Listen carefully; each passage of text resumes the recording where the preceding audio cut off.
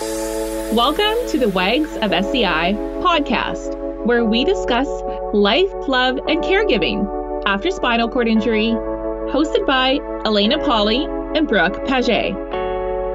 Both our partners are quadriplegics, and after connecting online in 2017, we began the advocacy and support group WAGS of SCI, which is an acronym for Wives and Girlfriends of Spinal Cord Injury. So you must be thinking, what is the goal with this group? Our goal is and has always been to establish and nurture a strong network of women around the world who understand and support one another while navigating the SCI life. We know firsthand the challenges that come with living this lifestyle, and our mission with this podcast is to spread education, awareness, and positivity from our unique perspective. So join us each week as we tackle deeper discussions around balancing life as a caregiver and a lover to someone with a spinal cord injury. Thank you so much for tuning in to the Wags of SCI podcast. Here we go. This podcast is proudly sponsored by Wishart Brain and Spine Law. Led by our personal mentor and lawyer, Robin Wishart, Wishart Brain and Spine Law is a uniquely specialized law firm located in Vancouver, British Columbia. They focus their practice on complex spinal cord injury and traumatic brain injury cases, and they work with clients all over North America as advocates and a much-needed resource in the spinal cord injury community. Robin and her team look at their clients differently than other firms. You're not just a case, you're a person with a family, a life, and a purpose. They are always looking for ways to help improve the quality of life for their clients by providing the support they need for their recovery, such as assisting with insurance and benefits paperwork, finding resources for home adaptations, setting up medical appointments with doctors and specialists, and making sure that their clients are doing physically and mentally okay. Wishart Brain and Spine Law is proud to support WAGS of SCI. Robin is committed to helping clients and their families any way that she can, because she wants you to live your life and not your claim. Your first consultation is always free. So contact them at brainandspinelaw.com and make sure to mention that the WAGS of SCI sent you. This episode is sponsored in part by Camp Possibility. Camp Possibility is a one-week adapted camp for young adults aged 18 to 40 who have spinal cord injuries and their partners. This camp takes place in Martinsville, Indiana, and runs from August 1st to 6th, 2021. Registration begins February 1st, and there are limited spots available. For more information, visit www.camppossability.org. That's Camp Possibility, or email Lauren at camppossibility.org. You can also find them on Facebook, Instagram, or you can contact us at wagsofsci@gmail.com, and we'd be happy to connect you. Hurry, as registration begins February 1st until all 24 spots are filled. Hello, everybody. Welcome back to another episode of the Wags of SCI podcast with your hosts, Elena Polly and Brooke Paget. We have another special guest. She's our ambassador. Her name is Rebecca Mina. She is on today, and we've got some juicy topics. Thank you for joining us, Rebecca. We're super excited. For those of you who don't know, Rebecca was on our podcast about almost a year ago now, right before the pandemic hit. Rebecca is an ambassador. She lives in California with her husband, Damien. She also runs an advocacy and outreach and awareness platform called For the Love of Parking. I'm sure you've seen her all over our social media, and you've probably seen her videos, which are amazing. So today we're going to get into her advocacy efforts as they are today, post-pandemic, and kind of get an update as to where For the Love of Parking is now. And we're also going to discuss caregiving during quarantine and caregiving during the pandemic and get some of her experiences and views on that. So welcome to the podcast, Rebecca. Hey, ladies. I'm so happy to be here. Thank you for having me on again. Awesome. So why don't we start the podcast with give us a little bit of a update. What are you and Damien up to during the quarantine time? We've been in a pandemic for what are we in? Almost a year? Just over a year. And what is life looking like for you guys now, along with Merlin? Let us know who Merlin is. We're dying to know. Oh my God, Merlin, he's the best. He's our cat. He's a bald cat. He's a sphinx, and he has brought like the most joy into our life ever. Every day we wake up and we're like, every single day he makes us laugh. He's the greatest. And I'm sure that, you know, some of you that are familiar with the For the Love of Parking, or even my private site, I have him all over that because he's the best. But yeah, he's awesome. He is. And he's also a pet of SCI, is he not? Yes. Hashtag yes, pets of SCI. Yes, he's awesome. He loves his little pet of SCI role. But yeah, so we, pandemic, post-pandemic, or during pandemic, everything honestly changed. Prior, we used to have a caregiver that came every single day, at least for a couple of hours in the morning to get Damien through his morning routine. And during that time, I would work. I do a lot of media work, and that helped a lot. But the pandemic totally changed that. It's like now, I'm sure you guys know, there is, well, I don't know if it's like this in Canada, but California, there is no caregivers available. Everyone is having a massively hard time finding caregivers. And so I became his full-time caregiver every day. Now, is that because they're restricting the amount of patients they have more now for less contact, or why is that? Why is there a lack of caregivers? So the lack of caregivers is different reasons, a few different reasons. One, the one that you just mentioned. Two, people are getting sick often. And even if it's a cold or a regular flu, they have to take that 10 days off. And right. Even right when they have the symptoms, that happens. Also, I think people are scared to come work that closely to people, to work like that. Totally. So it's just created a huge issue. And every single person I know in this area, and even in outside areas, like I'm very active on social media, and lots of people in our community are suffering with this not having a caregiver thing. So I think that even though it's difficult, I think we're lucky, Damien and I, that we have each other and that I'm able to physically handle his care. So how long have you been doing his care solo now? Like you said, through the pandemic, how many months has it been for you guys now? Oh my gosh. Okay. So in the beginning, it was patchy. Like we had people coming here and there. And then I would say maybe like 3 months in, it just stopped. So it's been that long. It's been over a year at least. And just maybe. For our followers that may not know, your husband, Damien, he is a C5, correct? C4-5, yeah. C4-5 quadriplegic. Quadriplegic, yeah. And, you know, you have been a fierce advocate for caregivers' rights, you know, pretty much since you married him, right? Because Do you want to go into how quickly, just for those who have not listened to the first podcast, just quickly how you met Damien and how you started off as his carer? Yeah, so I did. I answered a ad that he put out. I had never been a caregiver before. The ad kind of didn't seem like a caregiving position. It seemed like more of a companion, like a driver almost. I answered the ad. I applied. I got the job immediately. And soon we completely and deeply fell in love. And that was almost 14 years ago now. Aw, that's I love that.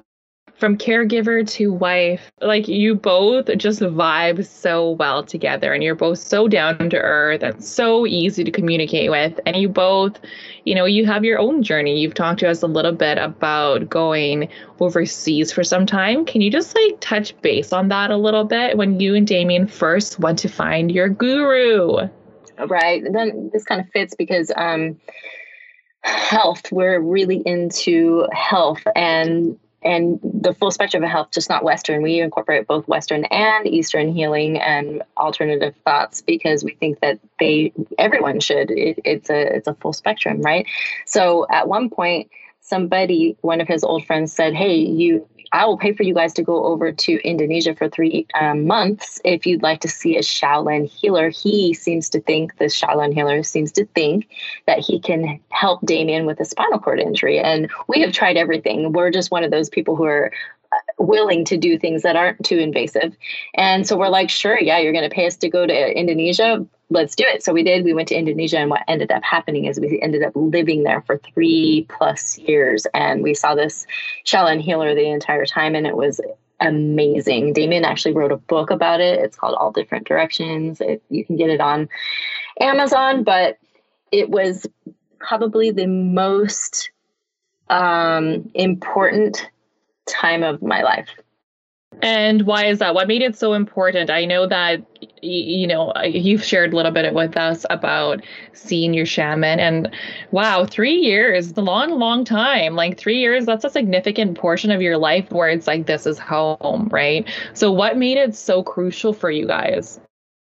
The reason I think that it was the most important time of our lives, both of us feel the same way, is because we literally left everything and dropped all the physical things that made us comfortable here in the States to live somewhere where it was literally a jungle we lived in. There was no comfort. It was rural and scary because we didn't know the language, and it just completely challenged us in ways that we didn't know before. And what that did is it made us grow at a rapid rate spiritually and as a couple and as a human in general.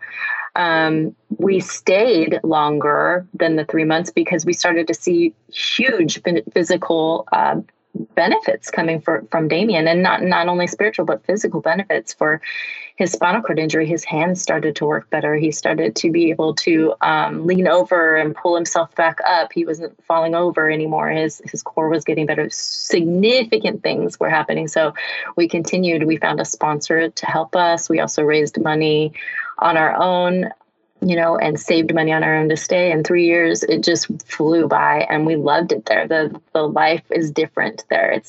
It's more open. Their spirituality is stronger. Their connection to each other is larger. We just fit, and we loved it. Wow, that's amazing. Thanks for sharing that. It's just interesting, like, after you sustain an injury like this, where your physical body is compromised and a lot of what you could do is lost, it gives a lot of hope to people about what is possible when you talk about your experiences, because, these places are notorious for being inaccessible, right? I'm sure it was the worst. It was the worst. I'm sure you have some stories about that, but just the fact that you guys ventured there and took a chance, and, Damien was experiencing healing, you were experiencing healing. That's huge. And it just goes to show you that you don't necessarily have to be at a spine gym or getting, surgeries to recover. It's like a mental thing, right? When you slow down and relax, I found that that's the most nourishing times in my life and in my partner's life. What is the worst accessible story that you have from your time there? Like, would you encourage people to go there, or like, what's your feedback as far as access? So it's funny because this is where the inception of For the Love of Parking came from, because of my experiences there, but I'll talk to you about that later. This place where we lived, I wouldn't encourage. Yes. Okay. I would encourage people to go because of the benefits I received spiritually, but I would say you need to be very open-minded, and you got to think outside the box to get around things, because so the first portion of our trip, we lived in somewhere called Sukabumi. It's a very rural area that I spoke about a second ago. It's just completely inaccessible and weird. Sorry, real quick. How do we spell that? Sukabumi,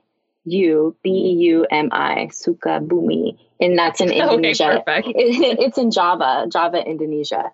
So we were there first. But the thing is, their culture, they believe they have stairs everywhere because they believe that the spirits cannot climb the stairs. So they make everything upstairs to stay away from these negative spirits, right? This is what their belief. So stairs everywhere.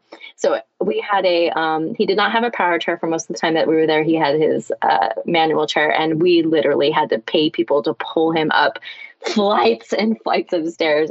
There's no handicap parking. They do not, in fact, they believe that people who are disabled are suffering from their past karma, and it's not a good thing to be disabled there. Wow. That's surprising. That's very interesting. Well, it's just surprising to me because it just seems like the type of place that is very progressive as far as like energy and healing and renewing yourself. And you wouldn't think those two things would go together, that kind of attitude. Ancient history though, right? Yeah, I mean, it's been in their culture for forever, and it's not only disabilities; it's also mental health. If you have a mental disability as well, like if you're suffering from schizophrenia or bipolar or whatever, you are also the same. It's you have been challenged by your karma, and you're living out a negative aspect of your past karma. So that's just what they believe. Yeah. I mean, even if you look back at like the history of like psychology in general, like even like Western psychology or just like psychology, the study of psychology, is that they believe that there's like spirits trapped in your brain. That's why they began doing like lobotomies and stuff to release the spirit through your nostrils into your eyeballs. And right. So there's a lot of association, even like in religion now, even like in Christianity, it's like when people are like, rebuke the demon out of you, like they believe that like your ailments and your like mental health is a demon trapped inside of you or whatever. So it's and a lot of their healing has to do with that. For example, what we did is we tried every type of Eastern healing that we could get our hands on in that area and in that country, and then I filmed it. So one of them was, this person believed that Damien was living out bad karma, and he had a spirit inside of him that was controlling it. And so we literally, both of us did it. We're beaten with wooden sticks and some oil that he anointed, and just over and over persistently hit us with a wooden stick. That was supposed to release the demon. It was awful. Did it? Did you feel? It actually invoked a demon in me because I was so mad. But this experience, just another example of a silver lining, this experience and their whole experience with accessibility is what inspired you to begin a life of advocacy and campaigning for disability rights and caregiver rights. So, and it seems weird because there was so much inaccessibility. You'd think I'd come home and be so grateful for what we do have, because we are so far ahead of that country and disability rights and accessibility. But because I had lived in that environment so long, I actually was able to see where we're lacking. And I know that sounds weird, but that's what happened. It's just, I was able to see what's lacking here from that. That's very cool. That's very cool. I feel like there's a little bit of like a correlation there, like in terms of even like when Dan and I were in Cuba, because he sustained his spinal cord injury in Cuba, the difference of seeing like the hospital, the treatment and the care and the cleanliness and, the kind of equipment they had was not even comparable to what it was like when we got on Canadian soil. It's like they kind of like left him lying there by himself in Cuba. And then here they were like all hands on board trying to help him like survive. So I love that perspective of what you're saying. You guys were there for so long and then you come back to US and you're like, wow. So when you first got home, like what was that initial feeling like? Well, at first it was like utter gratefulness of what we have and the comforts that we all take for granted. That was like that for a little while. And then, and it was also, this is also where the caregiving advocacy came from too, because we actually brought a caregiver with us to Indonesia. We paid for him to come with us. And he stayed with us for about 2 years, but then he left. And when we got back, we were unable to find a caregiver that we were used to having before. And so then that's where the caregiving stuff came into play. But as far as the access stuff, at first I was so grateful. And then I had that incident that I know I've told you guys about before where, you know, I let the ramp out because I couldn't find a parking spot, van accessible spot. Let the ramp out, and a regular spot kind of pulled like halfway in. I know we all have done it before. You pull halfway in, you let the ramp out, you let the guy out, and then you pull fully into the regular spot. That's what I did. Yeah. But there was a impatient punk parker, and he swerved around me and then tried to pull into the spot where I was actually letting Damien out of next to us, and almost hit him and ran over our ramp and broke our ramp. So that's when I started to get like real serious about, oh my God, you know, people need to understand, like, the whole reason this happened is because I couldn't find a van accessible spot because there aren't enough, you know? That's really cool. That's really cool. And it's kind of like that. Yeah. Like that's kind of that thing where it's like, you feel like you're seeing something and no one else is really doing it from your perspective. So why don't you do it? Right. You're that pull to like do something that nobody else is doing, because who else is going to do it? Right. You're passionate about it.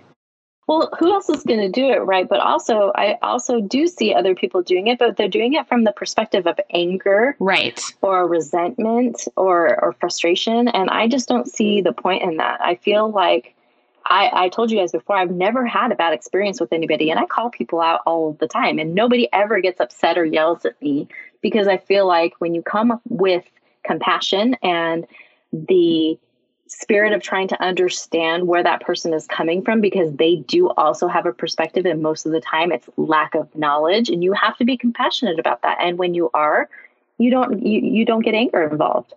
Well, and Elaine and I talk about this all the time, and this is like one of the pillars of how we operate WAGs of SCI is we don't want to ambush people and be angry and have them have their backup. We want people to see not something of like, oh, look what this person is doing. This is bad. We want people to see how it could be done and lead by example and have that kind of as the awareness piece. Like, this is how it could be done in another way with love and gratitude and not so much like punishing people. So I think we share a lot of commonalities that way, and it gets more stuff done. It does when you're flowing and riding the waves versus, you know, swimming against the waves, right?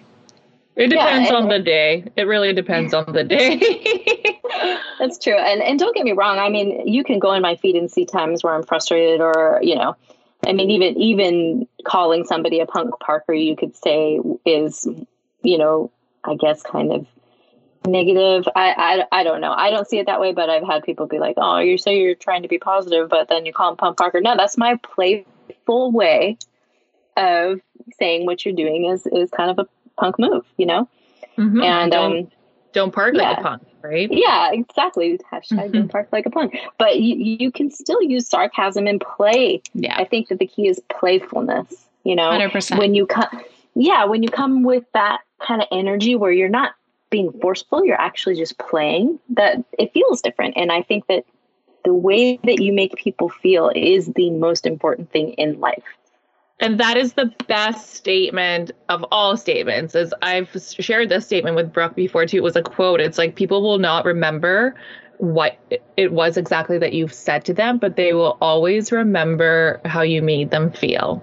We create from that place. We create our lives from feeling. And so if you're always feeling bad, you're going to create that feeling around you. And so I really very much believe in the power of creating positive and joyful feelings. It's kind of like, I always like to compare it to like thinking of your ex-boyfriends and how, well, seriously, like, it's like you think about your ex-boyfriends from years and years ago. It's really hard to remember the bad stuff, right? As humans, we always want to remember the good stuff, and we do, right? And a lot of the time.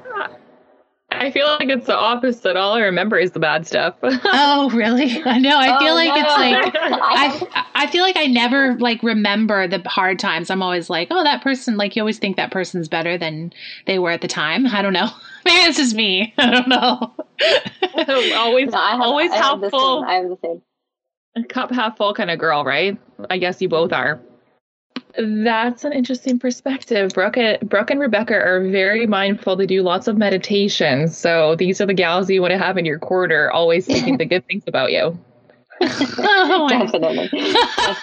We're laughing. Well, I think this is a really good time to get into care and like let's talk let's talk more about For the Love of Parking later and kind of where you're at now with your advocacy, but let's first get into caregiving during the pandemic. So let's fast forward, 14 years from when you first met Damien till now. How has your care changed and how has it shifted during the pandemic? Mostly, how is it reflected in your behavior? How has it impacted you? Okay, well, so pandemic hits. A few months in, all caregivers stopped coming for the reasons we talked about earlier, and I can't say forced because I don't mind, but I am now his full-time caregiver. And what happened was Damien was very uncomfortable with that. In his mind, I'm his wife, not his caregiver, and he doesn't want that. So what happened there was we had this crazy impact in our relationship because I am happy and excited. I like to do his care. It's fun, like we take a shower together and, I enjoy caring for him.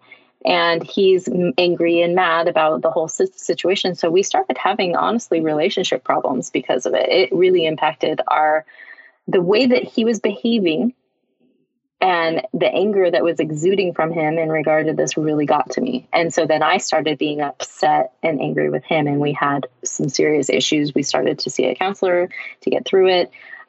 We started really working on our thoughts, and we're okay now, but we did go through some crazy stuff. And so that's how it impacted us in the beginning. And now we're at this place where he's like, I'd rather have you do it than anybody else. So it shifted. And now everything's fine. And I actually like it because it gives me structure, which I'm not good at. You guys know I'm an artist, and like every artist I know is one flighty and just goes with the flow and does everything, at a moment's notice. And that's who I am. And this actually gives me some structure. I'm taking better care of myself because of it, and I love it. But it did bring up some caregiving advocacy. There's a lot of problems in California with our system that we're working with, and I am on the backside of that trying to advocate for us as caregivers, especially the ones that are spouses or girlfriends of people with disabilities. Interesting. So, you'd mentioned you went to counseling. Did you start going to counseling and seeing someone like right off the bat, like when you started having these feelings, or did it take some time to like compound before you were like, okay, I need some outside help? No, it took time. I mean, I did the regular thing that you always do. You talk to people who are in your like immediate circle. Yeah. And that didn't help because as you guys know, they don't get it. They and it's not their fault. They live in a whole different world. Being in the spinal cord injury or disability community, your life is so far beyond what they can even imagine that when you tell them, certain things, they just can't do it. They can't. So I was like, immediately, I'm like, oh, they can't get it. They cannot give me any valuable advice as much as I love them. We need outside help. Then it took a little bit longer after that because Damien was not, he wasn't down at first. He was like, nah, we don't need that. It somehow made him feel like a failure or something to that nature. And finally we broke through that barrier and then started seeing somebody who was amazing and helped us a lot. That's incredible. That's so important. And there is so much stigma and there's so many, yucky feelings around asking for outside help, especially with the male, perspective, the toxic, not saying that Damien has it, but like in general, this very toxic masculinity where it's like asking for help is a sign of weakness, or, maybe it's a point where you have to like confront that there are issues within your relationship or, but I love what you said, another piece to not necessarily speaking or sharing with your friends and family is that that's not really what they're there for anyways. Like, they won't get it, but also it's like they're your friends and family. You want to be able to kind of have a neutral source. I know I've made this mistake so many times, like talking to friends about like my personal challenges with Dan, and then I'm like, wait, what am I doing? Like, I actually not really looking for advice for my friends, who, whether they get it or don't, it's like almost putting down a really healthy boundary of like, no, we're not going to go there. We're not going to do that. And again, I've made that mistake many times, you know. Yeah, so and always... just to, you know, give you guys some positive feedback, that is honestly why Wags of SCI works so well, because we all understand each other. And when we vent or, you know, want advice, it's not held against you or thought to be odd or anything like that, because we get it. And this platform was needed. I have been with him for like I said, over 13 years, and you didn't exist when I was first with him. And since you creating this platform, I have honestly been benefited in more ways that I can even express to you guys. So that's what this is for. You know, you're right. You're right. It's difficult to vent for a lot of different reasons, whether it's what I said or the fact that you don't want your friends or family to have any negative perspectives of your partner at all. You know, you don't want them to change their thoughts about anything, but you know, it's difficult to do with your inner circle. And so the Wags of SCI, even though they are your inner circle, it's like the best inner circle. It's the best way to vent about this because we get it. Right. And we use the hashtag Wags of SCI real life. Come on, ladies. We want to see you posting the real life stuff. It's not always glamorous, but it's always a learning experience. And we're always here for you. And I think it's really brave of you to talk about this, because I know a lot of women in our community, like Elena was saying, you know, it's not just the men, it's the women too, right? Like we want to come across as strong, and we don't want to disclose, okay, I'm struggling here. And I think it's really amazing that you are so willing to talk about this, because I know there will be a lot of women listening right now that feel very alone and would feel frustrated and angry with their partners and not know how to like release it or get it out. So like, let's just say you were speaking to yourself from who you are now. You're speaking to Rebecca at this when you started with the frustrations and having those issues with Damien. What advice would you give her? Oh man, I would tell her to be more compassionate, because full transparency, I was so excited to take control. A lot of when you have an outside caregiver, you lose some control of your life because you have this stranger in your house and they mess things up. And even though that you appreciate you value what they're doing, it's just, they're in your house and in your space, and part of you still just wants to be with your person. You know, you don't want this outside stranger coming in. It's violating sometimes. And so I was excited. Yay, I get to take control of my own life. I don't have to have this stranger come in anymore. And when he didn't feel that way, I was angry and I was irritated, and I needed to be more compassionate. And I would tell myself, you know, Rebecca, be more compassionate. Look at everybody's perspective. I definitely didn't do that enough with my own husband. And I needed to understand where he was coming from, because he is that guy. He's this full on former athlete, aggressive, rugged guy who I'm his wife, and he doesn't want me on my hands and knees picking up his poop. Sorry if that's TMI, but that's what goes down. No. And yeah, for sure. You know, he's looking at it going, this is not the role that my wife is supposed to play according to how I was conditioned and grew up. And it really got to him. And I needed to be more compassionate to that thought process, even though I thought it was ridiculous. That's not fair. And you're expanding your mind too, right? You're expanding it just by having this experience. You're learning new things about yourself, but also Damien. And like, what did he, like, how is he now? Like, does he look back and has he learned anything from the situation? What are his thoughts now? I know he can't speak for him, but like in your perspective. Yeah, from my perspective, he's grown a lot as an individual from this.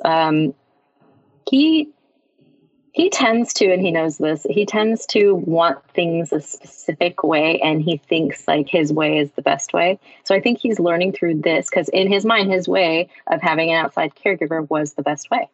And I think that he's learning that he also needs to see other perspectives and other ways and be open and not so regimented to a routine and, be a little bit more open. So yeah, I definitely think he's growing 100%. As this whole pandemic has really made me grow and him grow in probably every aspect of our life, not just caregiving, just everything. That's really amazing to hear. Absolutely. Yeah. I think it's shifted a lot of things. Brooke and I always say like we're shifting not even just like as personal people, as individuals,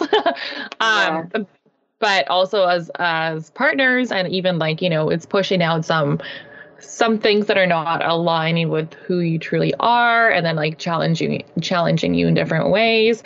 What is one thing that you and Damien, like, is there something like cool and new that you guys took on, like a hobby or anything particular through the pandemic, as like, we're all kind of forced to be indoors, or like, not indoors, but like stay away from other people? Was there anything that you guys like explored or found to be super cool or new that you took on? So much. Okay.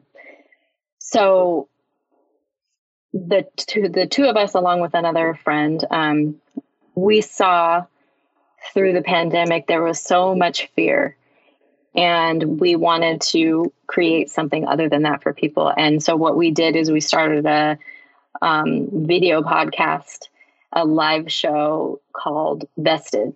And basically you need to be vested and invested in yourself. And what we do is we inspire, create, empower people every Thursday live. And so that's one of the things that we started. Damien is the face of it, along with our friend Jamar, who's an amazing guy who also has the same kind of like demeanor we do about life. And we find topics to discuss that inspire, create, empower people. We have on guests who are inspiring, creative, and empowering. And we just share that with the world rather than fear and doubt. And so that's one thing that we did. My whole career changed. I went from being a photographer and everything outside to I'm now producing and directing online events for people through Zoom. And I also teach Zoom, how to use Zoom to its full capacity to people. I do tutorials on Zoom. People pay me to do that. So my career has completely changed. We've completely just stepped outside of our boxes and found ways to capitalize on the current status of things. To listen to part 2 of our interview with Rebecca Minna, just skip to the next episode. See you there.